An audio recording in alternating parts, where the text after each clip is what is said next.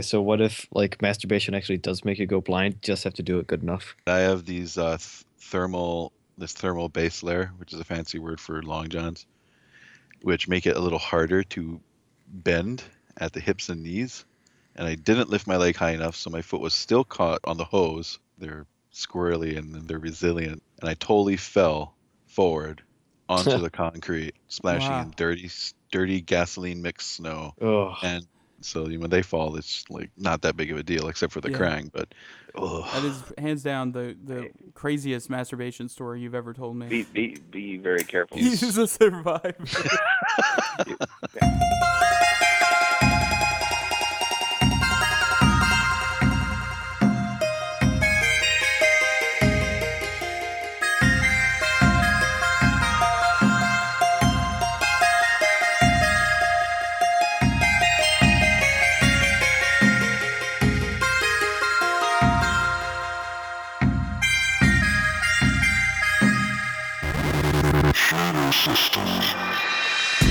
Welcome, ladies and gentlemen, boys and girls, to ShadowCast episode 17. I'm WhiskeyNeon, and I'm joined tonight with Rainmaker.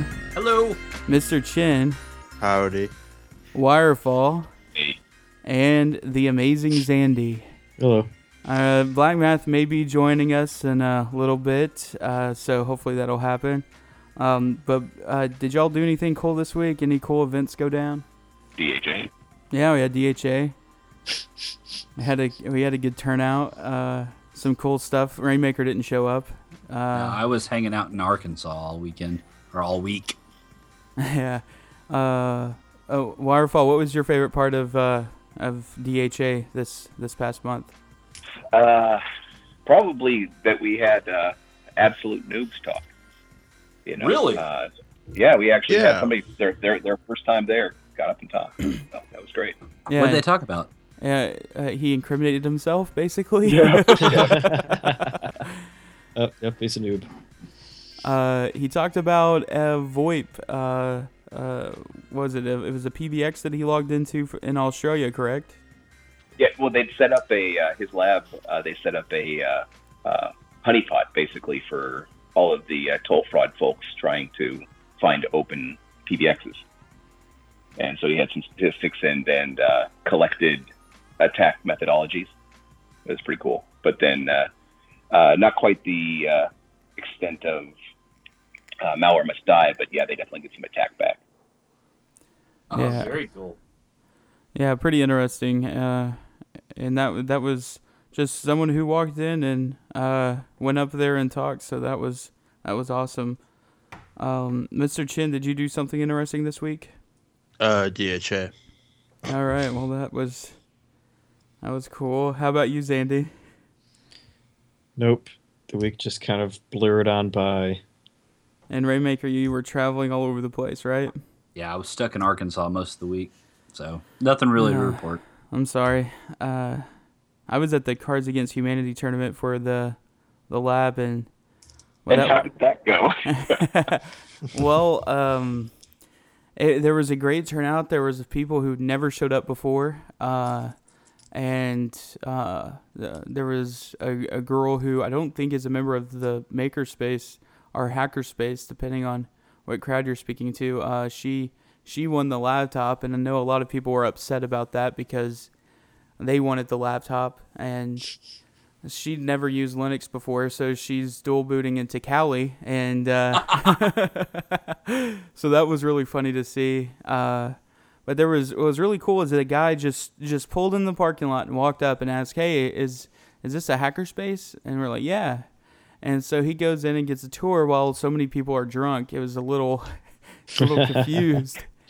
And he didn't know at the time that the president of the lab was the one who was completely wasted due to him just using insulin and alcohol for the first time together. And I had to babysit.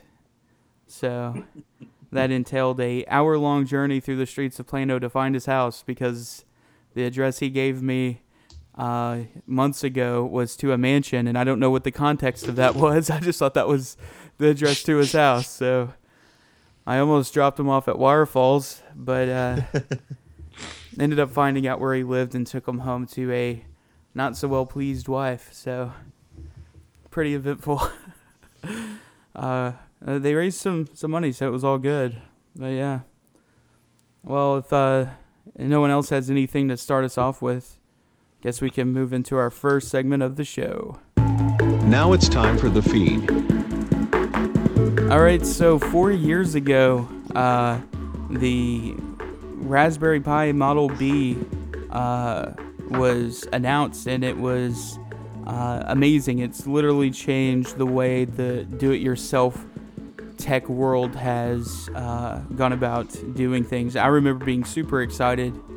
I'm sure all of us in here were when it was announced. And since then, we've had multiple versions. And now the Raspberry Pi 3 is on sale for the same $35 price. This includes a 1.2 gigahertz 64-bit quad-core ARM Cortex A53 CPU, integrated 802.11n wireless and Bluetooth 4.1, which is the big addition here. And other than that, it's practically the same. It still has 1 gig of RAM. The Ethernet's still tied to the USB controller, which is sad. But it's $35, so you can't complain too much. Have any of you guys ordered one yet? Is No. it the same as all of the other releases where it doesn't matter what the specs are because you can't get your hands on one? Yeah, probably so. I actually was lucky enough to get the Raspberry Pi Zero,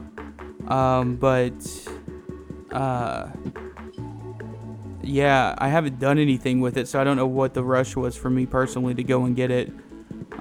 This is one that I think that would be worth getting because of the integrated LAN, or WAN. You don't have to have a dongle anymore, so that's nice. Frees up a USB port. Ultimately, what I'm waiting for is PoE. Once you get PoE on those things, I will buy every fucking one. Well, you can sort of do it now. There are adapters. Yeah, exactly, but once you have it integrated, if we have integrated PoE, that is when it's a game changer, you know? Oh, I agree, but for $35, Oh, definitely. what's a $10 adapter? I mean, you're still going to have to spend a lot of money to actually use it. You know, you got to have the SD card and all that stuff. So, yeah, the PoE would be an awesome feature along with USB 3.0 because then the integrated NIC wouldn't matter as far as a bottleneck on speed there. I would also like to see a proprietary non-micro USB or maybe a USB 3.1, is it, that has the new 100-watt power cable, so that you don't have to worry about a USB hub. That would be really nice, because the power draw on this Raspberry Pi 3 is more than the 2, so that limits what your USB bus is going to be able to put out power-wise. But yeah, what's the voltage on PoE? It's like, what is it, 10 volts? I don't know. If they could figure out a way to do it over PoE with 10 volts, that would be adequate. But I think it. Well, no, is that phantom power or PoE that's 48 or 24? 48 is phantom power. I think PoE is something similar. yeah, you're right. It is higher up. Yeah, and depending on your switch, the wattage there, as far as how many devices you can hook up. But yeah, I think you're right. It is up. It's higher than just 10. Yeah. Well, if you could get 40 volts in there, then you definitely don't have to worry about a hub anymore. But yeah, moving on. Well, there was another announcement, not nearly the Raspberry Pi level, but from Amazon, they have the Echoes. Oh, They okay. just announced today for Prime members, and of course I impulse bought both of them. An Amazon Dot, which is basically an Echo that's really small without the speaker, so you can plug it into your home stereo and have now voice control. That's awesome. And then a Amazon, I can't remember what they call it, Tap, which doesn't have the always listen, you have to tap it, but it's portable, so it's got like a 9-hour battery life. Oh, cool. Carry it around. That's one thing that I really wish the Chromecast would have done, is have a specific audio-only style interface. Because, being able to walk around your house and transition from listening to something, like if you're listening to, like one of the greatest podcasts ever, ShadowCast, and you walk in your house and you're listening to it on your earbud, being able to just cast it to your stereo would be really nice, and I'm assuming that's what you'll be able to do with the Echo, correct? Yes. Oh, that's awesome. Well, speaking of Amazon, they actually announced another feature. Well, I guess they didn't really announce it; they just did it. Now with Kindle Fire, Fire phones, and Fire TV devices that run Fire OS. There's a new update that came out that actually disables all encryption, full disk encryption. So What? yeah. So if you are a owner of those devices where you would have had your FDE, the encryption is no longer supported in Fire OS 5. So I can see that being a concern for the Fire phone, which those 12 users will be pissed. But the other stuff, the tablets, that's not a real tablet. You're not using it for anything real. yeah, and apparently this update only applies to the tablet. But I thought it was the phone as well. I don't know. From what I saw, an update later was that it was only for the tablet. Okay. But yeah, that those tablets are very restrictive in what you can do with them. So yeah, you're completely correct there in that one. One interesting piece of news is that former Google CEO Eric Schmidt is now going to head the Pentagon Innovation Board. So that's interesting. His goal here is to bring innovation and best practices to the military. So I wonder what's more accurate in targeting, ads or Hellfire missiles. Nice. But they announced this at RSA. What? That's weird. Yeah. Good old VendorCon. God damn it, RSA. Yeah, and speaking of goddamn it, RSA, we could just move right into their little. First, do you think that move by Schmidt had anything to do with the Pentagon launching their bug bounty program? I honestly don't know about that. It makes sense. It could have some correlation there. But I would have thought that this would have been something that would have occurred after he would have been on the board, like something he would have introduced potentially. I don't know. But one thing about that bug bounty program, which is, the Pentagon launched a bug bounty program, but it's not actually for any of their actual production mission critical systems.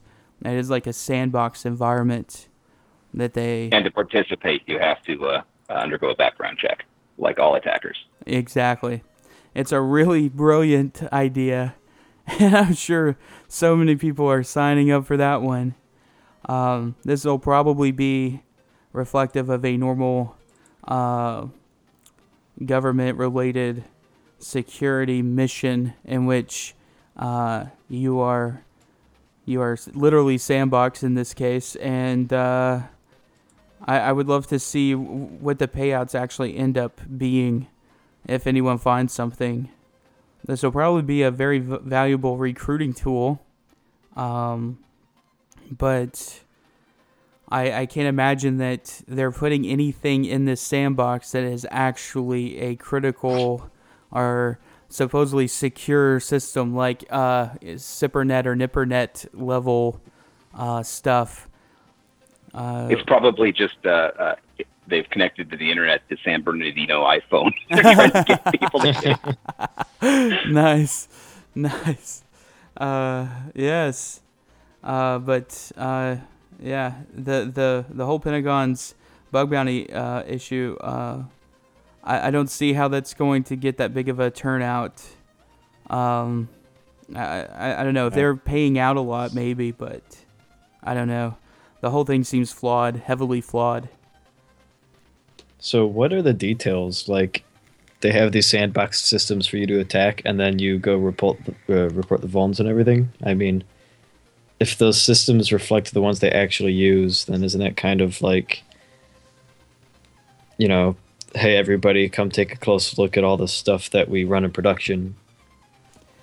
Well, they haven't really discussed much about it, but I don't know. None of their sensitive stuff's going to be on it, so I don't know what the hell this is. Maybe it's just web apps or something stupid. I have no idea. Yeah. I figure you're right. It's probably some kind of recruiting thing. Gotta find the hot, fresh new millennial talent to suck into the Pentagon. Yeah, because all the millennials want a extensive background check run. I know I do. Right. I'm sure the Jester will be signing up. Oh God, yeah. I'm sure he's a part of the group that developed it because he's a patriot. Tango down. He's Oh God. He's probably like sending them emails once every hour trying to volunteer different things. No, he's too busy dossing extremist forums for 5 minutes. One thing that kind of goes with Google is Google acquired a popular app called Waze. That is a navigation app that's basically what they got their traction for was for spotting cops and speed traps until Google bought them, basically. But an interesting turn of events occurred with the use of this app in Israel. There was a Palestinian neighborhood that some Israeli forces were driving through, and they were trying to rescue 2 soldiers who accidentally entered the area because of an error on their satellite navigation app, which happened to be Waze.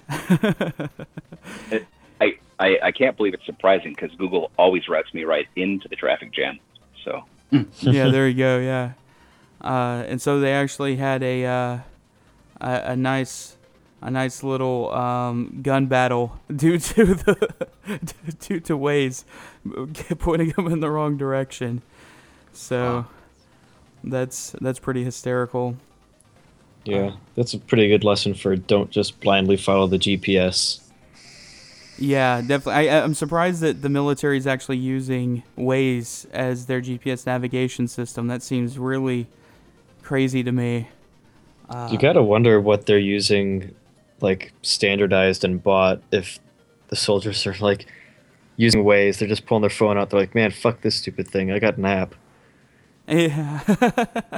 They probably got some old ass, well, I don't know, it's probably decent, but they're probably just, like, some shitty interface where it's, like, a resistive touchscreen and takes forever to get a lock or whatever shitty UI, and they just say, fuck this. Yeah. I don't know if y'all had seen this, but Windows 10 being the most secure operating system ever, Microsoft has released some actually cool sounding tech that already exists in other vendors offer this offering, but Microsoft is doing it as well. But they're bringing post-breach detection to Windows 10. And it's called Windows Defender Advanced Threat Protection. Basically, what they're doing is that in their research, it takes an enterprise more than 200 days to detect a security breach and 80 days to contain it. And that probably is not accurate enough. It's probably more like 20 years. And Nortel Networks was infiltrated for 10 years before they noticed. But basically, Yeah. This is where I can actually kind of chime in here. That I don't like that response because honestly, how can I put this? Mandiant just recently, I talked on this last week. Mandiant talked on this in that breaches were discovered externally on like 53 days versus like 42. Oh God, I'm butchering this, but anyway, there's no way that Microsoft can. They're honestly responsible for these breaches, and the fact that they're actually kind of now reporting on it, I think is not a good thing. You know, how can I'm so butchering this. I'm also slightly intoxicated. Oh, that works. Well, I don't know if they're reporting per se on this. It's just something that they're offering as kind of like a service to compete with existing endpoint post-breach protection stuff. So it's basically going to provide a way to investigate alerts and look at the entire network for signs of an attack. Like, that doesn't exist from every security vendor at this point. But that's going to be something that comes out this year. So it'll be interesting to see how long it takes for that system to be breached. And We'll see. We'll see. And one interesting thing here that kind of ties in, not directly, but it's similar here, where we talked a lot about the Apple situation, but in Brazil, the vice president of Facebook in Latin America, Diego Dezodan, I never understand how to say foreign names whatsoever, but anyways, she has completely refused to comply with a court order to turn over data and using the WhatsApp application in a criminal investigation with drug trafficking. And they actually went and arrested her. And Facebook has said that this was an extreme and disappropriate measure. Yeah, this is a case where someone has defied the government for sharing user data and is now taking some new bracelets in a cop car. I think that's noble. I mean, I don't understand why you wouldn't just hand over information with drug trafficking. If there's a warrant that seems valid, if WhatsApp has the built-in end-to-end encryption anyways.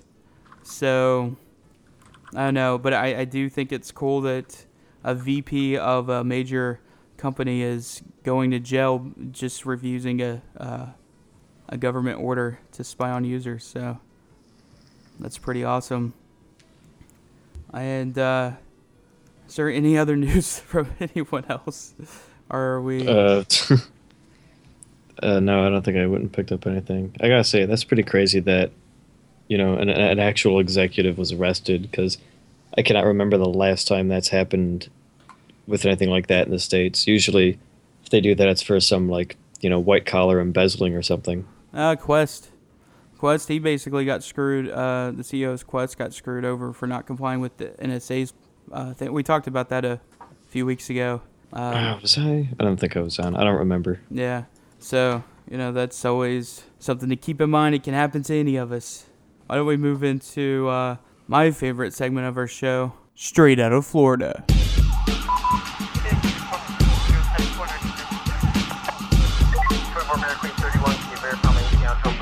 Straight out of Dade County. So, how's this for a headline? Florida man yelling Heil Hitler attacks woman with a four-legged cane.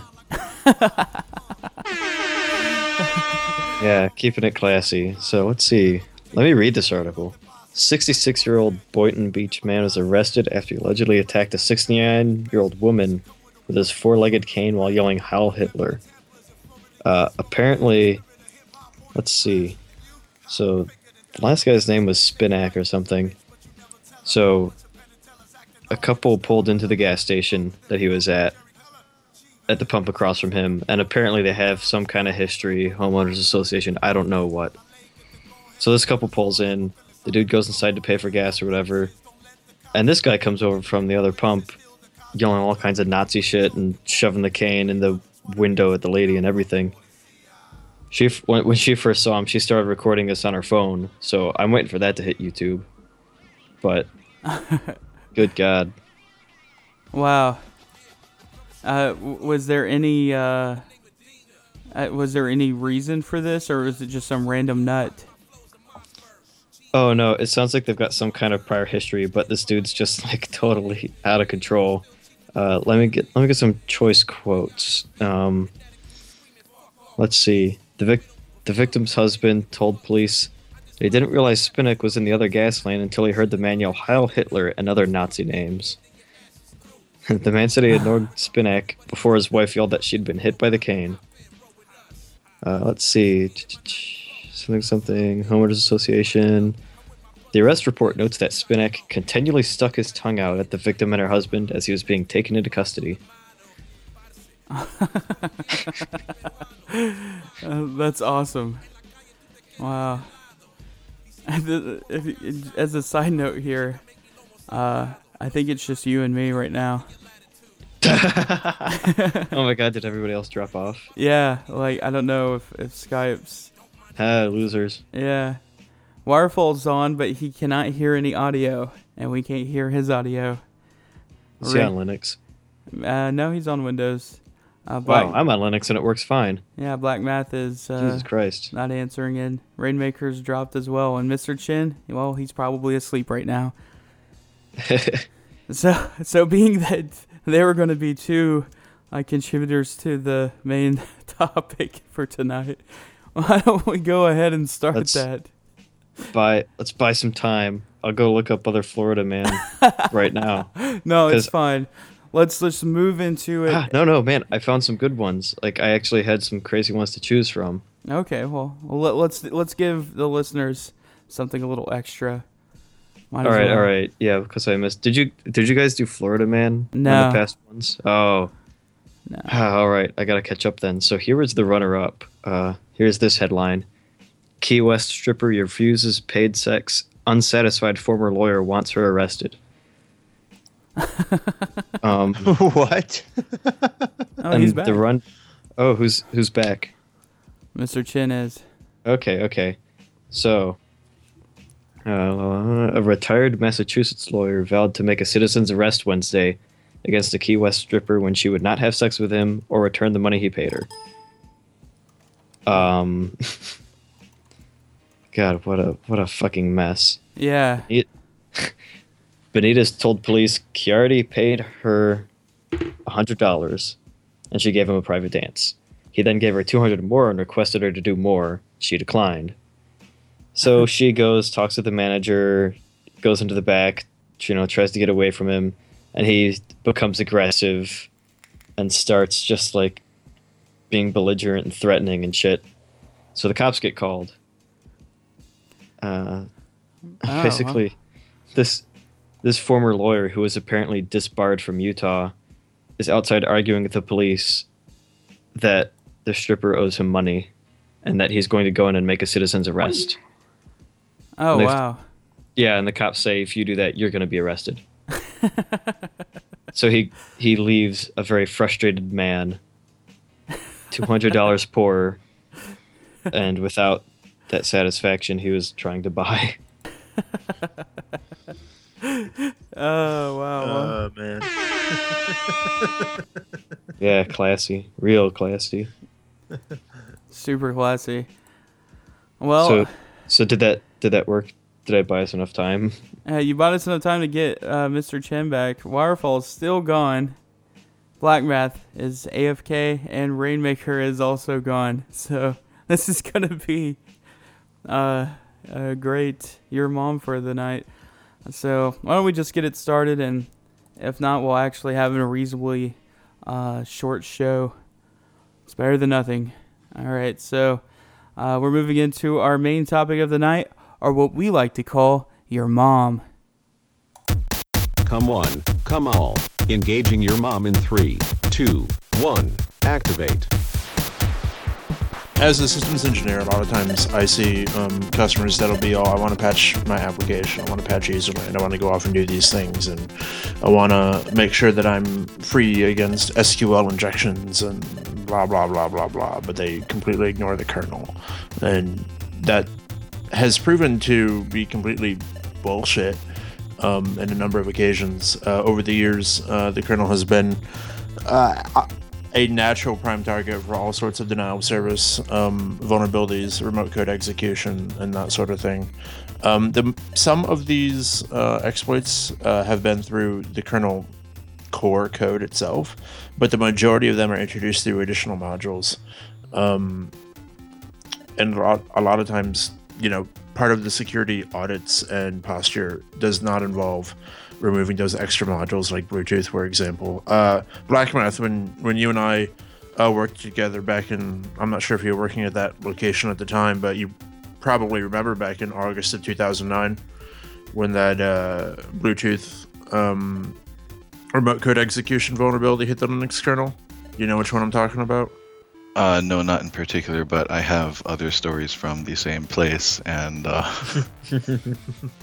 anyway, with similar results. Anyway, that one sticks out in my mind in particular. I happened to be working, and that turned into a nightmare. In any event, tonight it's really important to, especially these days, it's really important to make sure that when you're analyzing your security posture, you are in fact going through and making sure that none of the modules that you don't need are loaded. I would go so far as to strip out any unnecessary hardware modules, and if you can, get the kernel down to the point where it only boot to your specific needs. In virtualized environment or in environments where you're deploying for multiple machines, that is a little more difficult. But there are other things like Bluetooth and wireless and ham radio, for that matter, that really isn't necessary. I mean, are you really going to be doing ham radio communications on a server in a data center? I'm not. Maybe. I mean, if you're cool, yeah, but I have a couple friends that would, but not. So what you're saying is patch management is not enough. Right, patch management is not enough. It never has been enough, in all honesty. But we're reaching the point where somebody has to say it's not enough, and I'm getting tired of people saying, "But I patched." Oh man, you live in like yeah, you live in like fantasy land, or like you live in what's the word, a Walgreens world, like a utopia, yeah, well, like Walgreens. Like for people to say, "Oh, but I already patched," that's rare. Like where I'm at. It's like just trying to get people on some sort of patch management, even mindset, is sometimes like pulling teeth. Well, what patch management systems are easy enough for people to do at scale?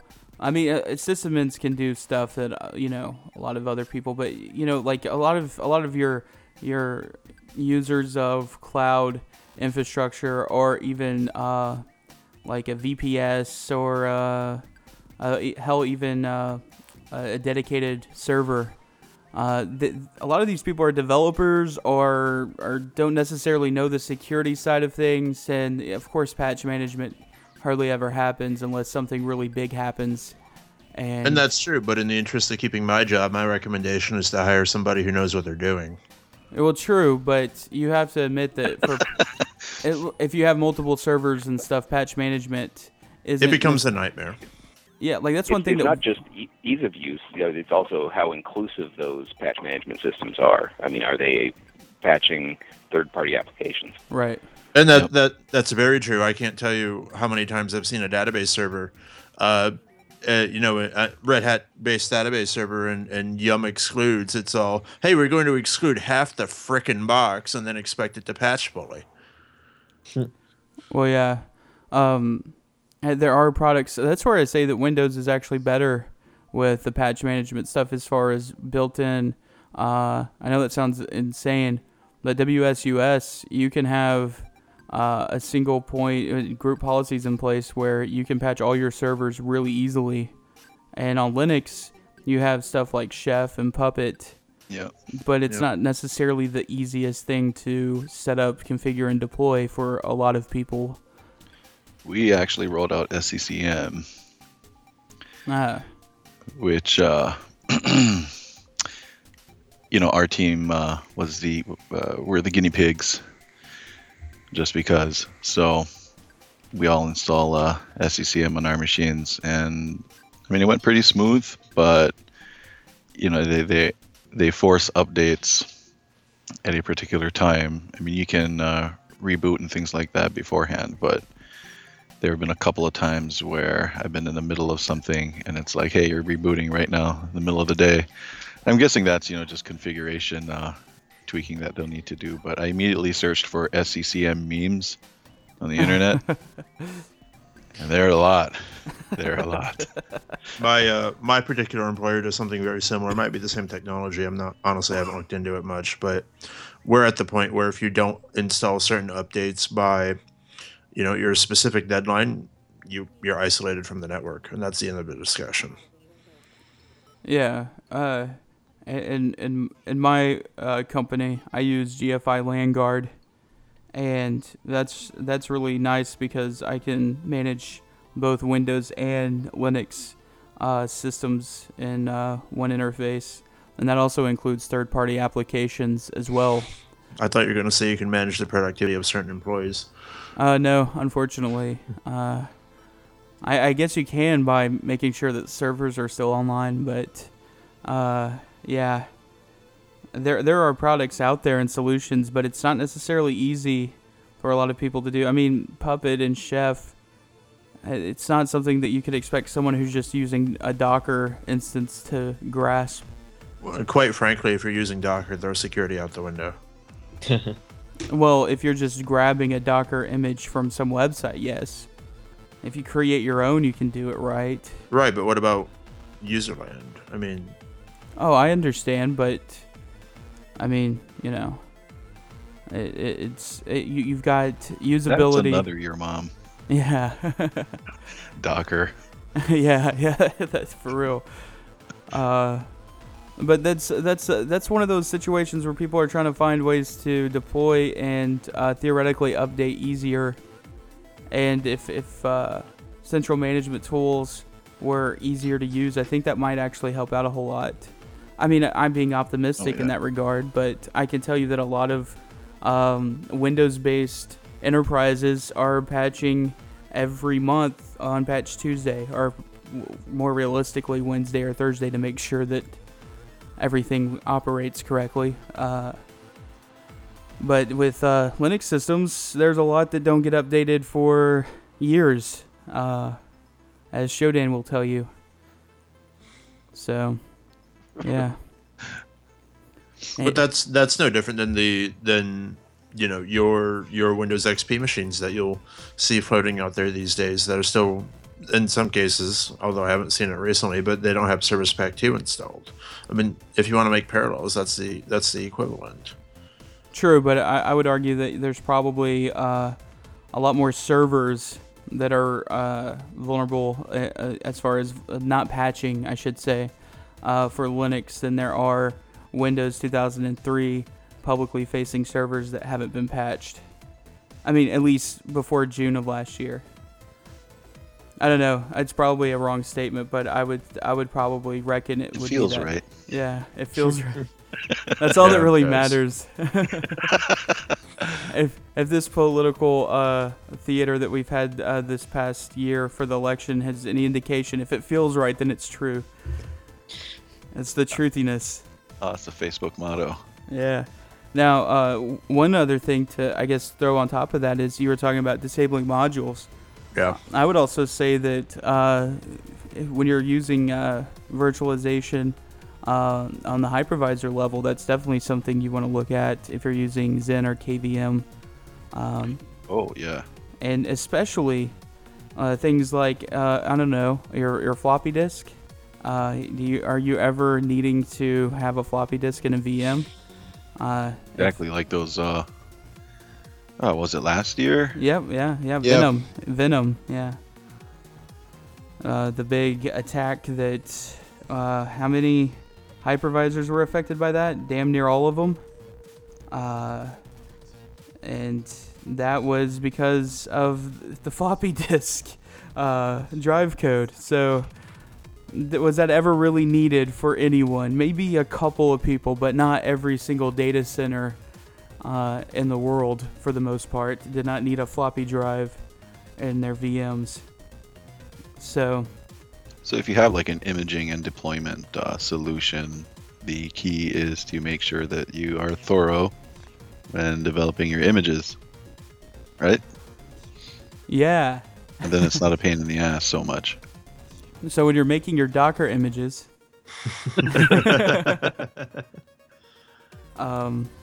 so is that all you've got, Mr. Chin? Yeah, more or less. I mean, I've got colorful rants and color commentary, but that was the gist of it. Well, we'll Are there give any it. particular modules that are, I don't know, usually included by default in precompiled kernels that you would recommend removing, other than like useless things, but maybe dangerous things, or anything in particular you know of? The one that keeps coming back to my mind is Bluetooth. I mean, there are some cases where, and this is something to keep in mind here is, the only one I can think of is Bluetooth. There are cases like Firewire. Firewire. Thank you. That's another one. Where you may use it on a laptop, but again, why is it needed in a server environment? It's really just going to require you to do an LS mod or whatever, just to look at the loaded modules and say, do I really need this? Google is your friend. Yeah, like the IW wireless modules on the Right, server. yeah. Yeah. And to be able to know what to disable, just type in ls mod, and that'll show you all the modules that are loaded. And if you see that it says used by, and it says and the value is 0, then that means that there's no applications or processes that are actually using that module. So Sometimes there's kind of a daisy chain, though. right. Yeah. But if you know for sure something's not going to be in there, it'll actually, I mean, I'm sure it's minuscule, but you could boost performance by disabling certain modules as well, because you're not loading so much in memory. Well, if you're in charge of OS and kernel level stuff for like an enterprise, you probably should know what modules you need for what servers or what workstations, and you know what I mean. Exactly. Yeah. And hell, you can even do the same in Apache. If you're running Apache, you can disable a lot of goes for modules. software. Yeah. There's a lot of modules that will, like if you're just installing a default LAMP stack, there's a lot of modules in Apache that you can disable to try to minimize an impact there as well. Well, while we're on this topic, also, how about you uninstall those fucking WordPress plugins that you don't use anymore that you were trying out for a day? Oh, or WordPress, for that matter. Or WordPress. Or Joomla. Yeah, Joomla, WordPress, HTML for life. PHP BB. That's still a thing. Yeah, it is. It is. What else? Is that all? That's Magento. it.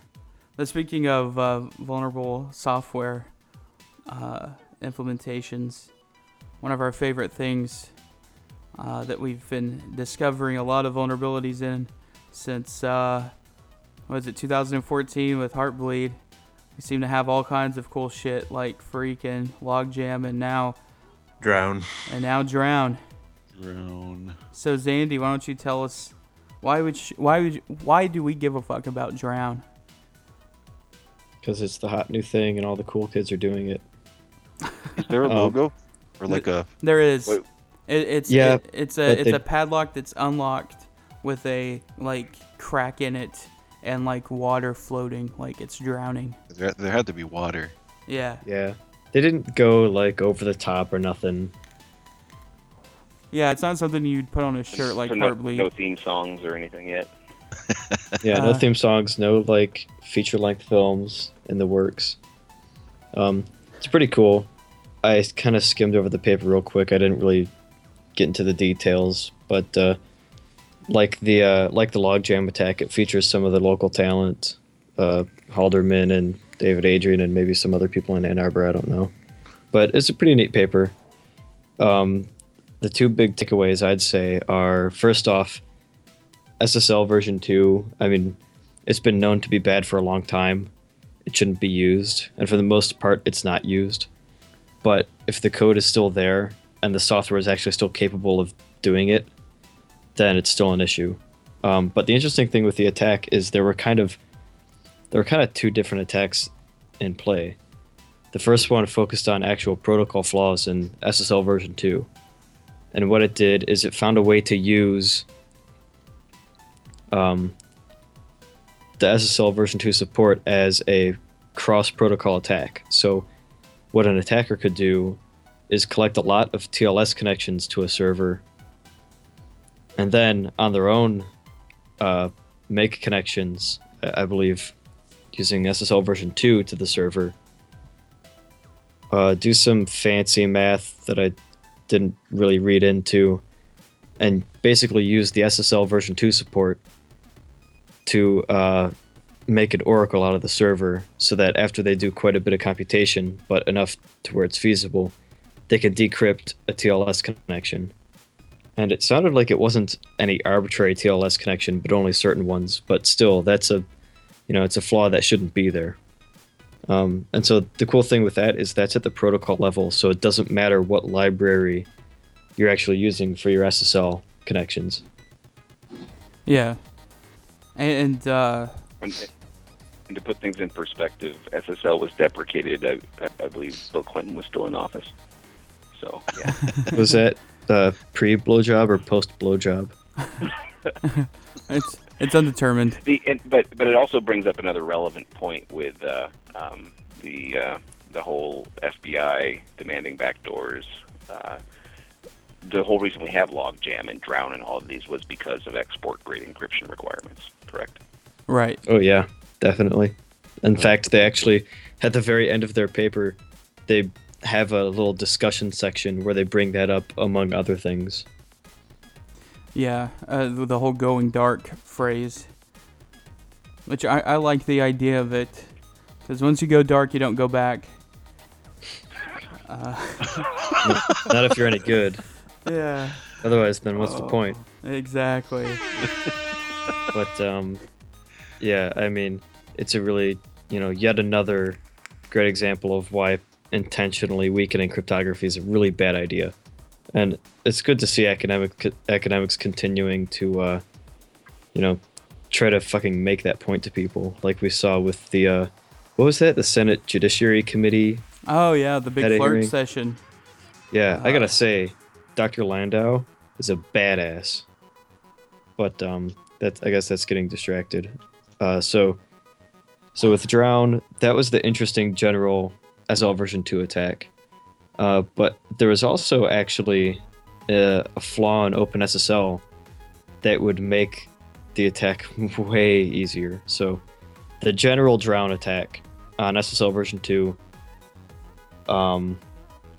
it at least took some decent resources. The paper they cite, they don't cite, but they say about $400 in Amazon EC2 was used to compute offline to decrypt a TLS connection.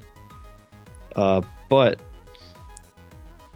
if the server was using a vulnerable version of OpenSSL, they could basically do that on a single core system. And it reduced the attack to the point where they could do it live to decrypt TLS connections. Yeah. Wow. There's some interesting caveats with this attack, like Sorry, continue. Like, if there's multiple servers that share private keys, even if, like, all but one of them don't support SSL version 2, the attacker could attack the SSL version 2 server. Right. And potentially decrypt TLS connections to the other ones if they share private keys. Now, that doesn't mean they can get the private keys, but it means that the vulnerability can have an attack surface that's more than just the one service. Yeah, and that's where they actually did a scan of the entire internet, and in that scan they showed that 17% of HTTPS servers allow SSL v2, and with the private key sharing the private key in that specific attack scenario, an additional 16% of HTTPS servers were vulnerable because of the that specific aspect of the attack. where they could bring up the number to 33% of all HTTPS servers. So that's a significant amount of servers affected by this. Did I hear correct? You're saying 16% of all the HTTPS servers on the internet share a private key? They share the private key with another server that allows SSL v2 connections. So, say you're using you're doing best practices and using TLS, and but you still have a other server that's using SSL v2 using the same private key. That makes you vulnerable. You're not using best practices. Well, You're sharing private keys with 60% of the internet servers. No, I mean, No. think about what if you have multiple HTTP servers behind a load balancer or something Right. like that. No, I wasn't saying that they were sharing the private key with 16% of HTTPS servers. What I was saying is that 17% were still using SSL v2 directly, and a secondary server, like your email server, that would allow SSL v2 that had the same private key as a TLS, best practices web server, was vulnerable due to being able to, that other side channel, I guess you could say, attack. So it brought an additional 16% of servers to be vulnerable instead of just the normal 17. Basically, if you use a private key that's the same on a SSL v2 server that's like your mail server, and you're using that same private key on a web server, even though the web server is not vulnerable, it is now because of the mail server. Which I'm saying isn't best practice, right? I mean, why are you sharing the same private key? Because you have to buy certificates, maybe. Yeah, Let's Encrypt is or only maybe that's just the way the server is set up. Is they assume if if you're talking SMTP and HTTP, what if those are both on the same box and they say, oh well, it's the same certificate? I mean, yeah, like OWA, for example. I mean, IIS isn't vulnerable, but that's an example theoretically of where that would be applicable. Your load balancer scenario is a good one. Yeah. The load balancer, I get, because you're sharing the same connections, but with a different type of server. It was brought up mail and your web server. I just don't understand why you'd be using the same. Well, what if you have a wildcard? It's like using the same passwords for all of your admin accounts. It's just not something you should do. Well, a lot of people have wildcard SSL certs, and so. Don't get me started on that. But shit's expensive, yo. Like before Let's Encrypt, the cheapest SSL cert was like $15, and I mean, I know with cost of business you actually need to pay more, but still, the barrier to entry it used to be where you had to pay money for the shittiest cert, and it was still $15 a year, which isn't that much. But they make new types of certs and extort you for more money. Yeah. Because you won't look as trustworthy if you don't buy the special EV cert. Exactly. It's insane. Gold-plated certs. It may not have been best practices, but if you're running an e-commerce site selling your homemade jewelry, I wouldn't expect best practices in that scenario anyways. Yeah, and honestly, when they say like that percentage of the internet, think about how many services could be listening on the internet. Yeah, exactly. How much shit's running that somebody's just forgotten about, or something that they actually bring up themselves, are embedded devices that will never be updated. Yeah. Well, and that's where I was wondering if the number comes from a lot of the embedded devices, because or the home routers where they all share the same private key. That would which be is awful. That would be hilarious, actually. Like the self-sign certs. Yeah. For your remote web admin. That's not a problem because a lot of those don't even encrypt, right? Yeah, true. So it's an interesting attack. Yeah, it's actually really interesting. I recommend, if you're interested in the technical details, to go check out the paper. Actually, if you run a server, you should just go check out the FAQ and their quick run-through. So that way, whatever servers you administer, you can make sure you get things fixed properly. Yeah. Yeah, on their website, drownattack.com, you can click on the check, and when they did their scan, they have like a searchable database. So you can put in your domain and check for, at the time of their scan, if it was vulnerable for it. Now, it's not a live updating one, so if you updated your server, then it's not going to reflect that. But if it was vulnerable at the time of the scan, it'll tell you that specifically. Yeah, something one else they interesting- mentioned. Oh, go on. When we heard about Drown and we were kind of looking at seeing if not certain servers, we were looking to see if our border IDS IPS would if the signature was working to pick up SSL v2 connections. Discovered that Kali Linux, or actually Debian, what Kali's based on, has OpenSSL patched to disable SSL v2. So if you try and use OpenSSL and you force with the -SSL2 argument, it's just going to fail. And we're wondering what the hell's going on. But apparently, last year, what the developers of what Offensive Security did was they started shipping a version of SSL Scan that statically links against libopenssl, so you can use SSL v2 and v3 with SSL Scan instead. So if you're going to try and test things out and you're using a Debian variant or Debian, it's not going to work with just the OpenSSL command. Beautiful. Yeah, I think we were actually looking at this, and I think it was some issue where like they removed the SSL v2 symbols, so you couldn't actually call into OpenSSL to do the old stuff, but it might have been still supported internally, which is why even if servers were supposed to not support it anymore, it would still work. But an interesting thing is that LibreSSL was actually not vulnerable to most of this because they went through and ripped out a bunch of that SSL version 2 code, ages ago. Yeah. I was talking about the OpenSSL, the S client. Right. Uh-huh. So like if you try to connect to like say a web server with OpenSSL on the command line and you force SSL2, it's going to fail. You used to be able to recompile, remove the patch, but apparently now it's upstream and everything. So one thing I wanted to point out with that Drown attack scanner, I said that it wasn't live.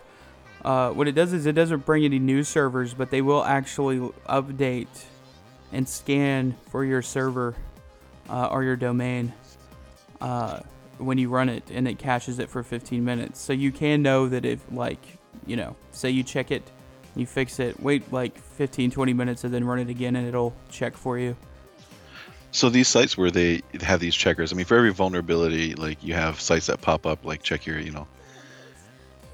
servers to see if they're vulnerable to this or that.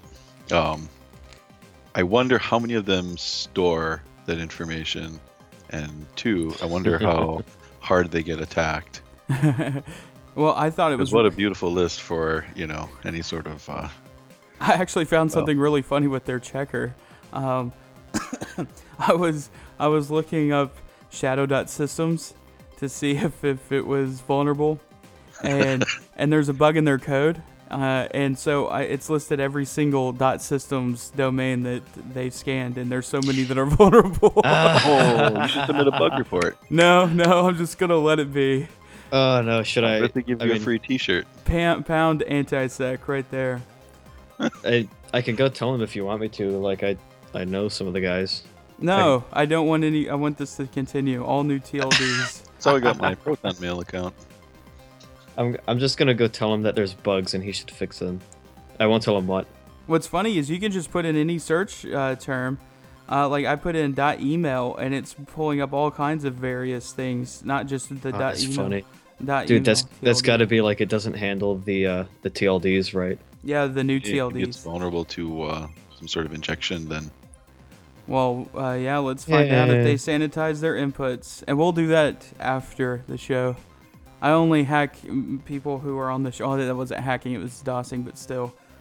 We don't attack people who aren't on the show while the show's on. Yeah, hey, did Mr.Chin drop out? Yeah, he did it again, that fucking asshole. He should say goodbye. He really should. It's ridiculous. He's still online. I know, he's a dick. But what if he just fell asleep at the keyboard? No, because he dropped off on purpose. So anyways, anything else to add with this drown attack? Any other? I don't know, but I mean, now that you mentioned their scanning tool, yeah, if you want to go scan yourself, I would trust their tool over anyone else's because it's coming straight from the horse's mouth there. Yeah.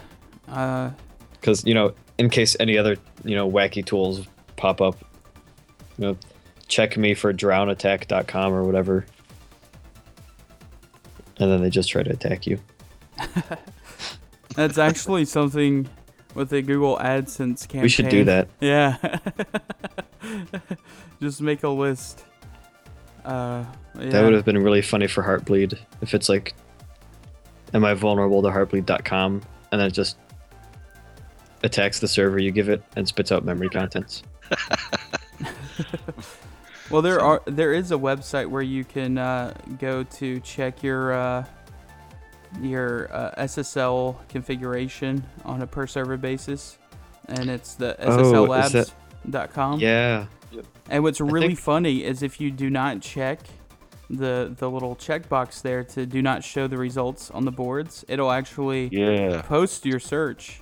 It's publicly listed. Yeah, so it shows that recently seen, recent best, and recent worst, which is hilarious because you will find... I fell victim to that once. Oh, no. I didn't see the checkbox till afterwards, and I thought, oh shit, and it was a dev VPN instance, which we subsequently patched and then closed off to the public internet. Well, what I found is funny is that the top worst that's on the page right now with an F rating is ap.www.namecheap.com, which is a major domain registrar. So yeah, I have I think 2 domains with them. Yeah, so all my domains. You might want to check that out. They're vulnerable to Poodle, so. The Poodle? Yeah. What? Did you say ap.www? Yeah, ap.www.namecheap.com. I don't know, but I'm sure you can find out. So, yeah. The furious typing. So, Wirefall, you've got anything to add to all of this madness? Login page. On pen test engagements I'm on, where this is a pet peeve of mine. A penetration test is a depth-first activity, right? And SSL, unless I'm allowed man in the middle, other than Heartbleed and some esoteric ones, there is no way in hell I'm using the vulnerability. I'm not a man in the middle. But our methodology is we report all findings, which means I have to vet all findings. I fucking hate everything SSL. I don't want to talk about it. So I spend half my time documenting SSL vulnerabilities that I can't exploit in a pen test.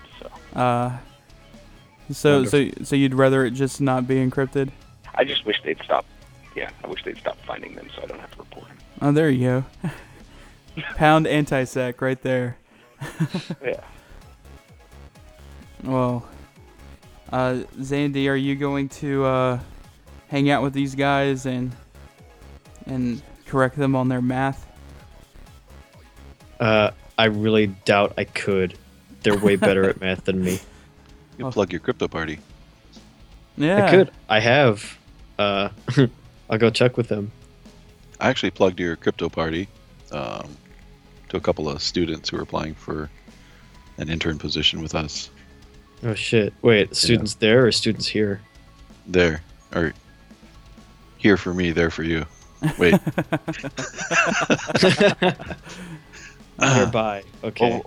Yeah, over in my area. Well, what's the? One was a computational mathematics major, and he said crypto looked interesting. Oh, Said, cool. hey, if you're ever in Ann Arbor, go check this out. Well, we'll see if more people show up. That'd be cool. I don't know. I think he was lying to us as far as what he was interested in. Just wanted a job. Yeah, that's probably But- the best way to go about doing it. But I'm plugging it. Plug it all day. And so, if people would like to, in the Ann Arbor area, go to a crypto party, what's the domain for that? Actually, there's a new hip, cool, fancy, easy to remember domain for that. Yeah, what is it? It's a2crypto.party. And speaking of .party, I searched for drowned vulnerabilities, and there was only one for a wedding party. So there's that. You know, I'm really bummed out that I missed the feed tonight. Well, It's you okay, it sucked. go ahead Well, and No, put I your 2 had a cents. tiny URL for that Department of Defense bug bounty. Well, why don't you give it to us? Okay, if you want to read the actual release from the DoD, it's tinyurl.com/upperdecker2016. That sounds incredible. All right. Well, I guess we can wrap this up since Rainmaker is gone. Mr.Chin disappeared too. Yeah. Wait, we're getting done and it's only like 1 a.m. Eastern? Yeah, I know. It's incredible. This means I get Oh, to man. have a somewhat decent amount of sleep tonight. That's actually awesome. We need to have our shit together more often.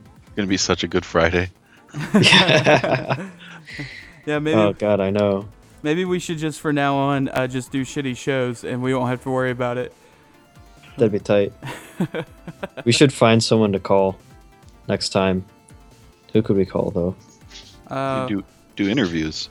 Yeah, we're looking at it. We're talking. There's some good things in the pipeline as far as the interviews go. We're gonna have some really awesome people who are experts in their respective fields that aren't necessarily directly security related, but do have you'll just see. It's really cool. You'll take my word for it. Like I'm Donald Trump. You're gonna take my word for it. It's gonna be awesome. Hey, is Rainmaker back? Nice. Is who? Rainmaker says he's back. No, I'm trying calling him, but it's not doing anything. Oh, I see. But So what yeah. you're telling me is you're gonna get guests to make ShadowCast great again. Yes, we're gonna bring it back to the glory days of episode 2, where we actually have awesome content. So stick around, and we'll have awesome stuff. So Your yeah, mom. yeah, your mom will never be the same. Awesome things to fill your mom. Do you want more numbers from Twitter? No, we're not doing that tonight. Let's just wrap this up. We're Actually- so excited to get off. Yeah, I'm always excited to get off too. But From your mom. Oh. All right. Oh. All this moaning, god damn. All right, so Oh. well, that's it. You got any parting words, Zandi? No, I don't. You need to come up with something, man. I need a catchphrase. You already got it. You're the BBW Slayer. What did I miss? Yeah. And blackmath. What's your closing words? Oh, shit. Whoa, man. I don't know. You left me speechless with BBW Slayer. So, That's actually what they say to him. I'm the king of 9X. And Wirefall, what's your closing words? Good night. All right, well, that's it from all of us at Shadow Systems. As always, we encourage you to hack the planet.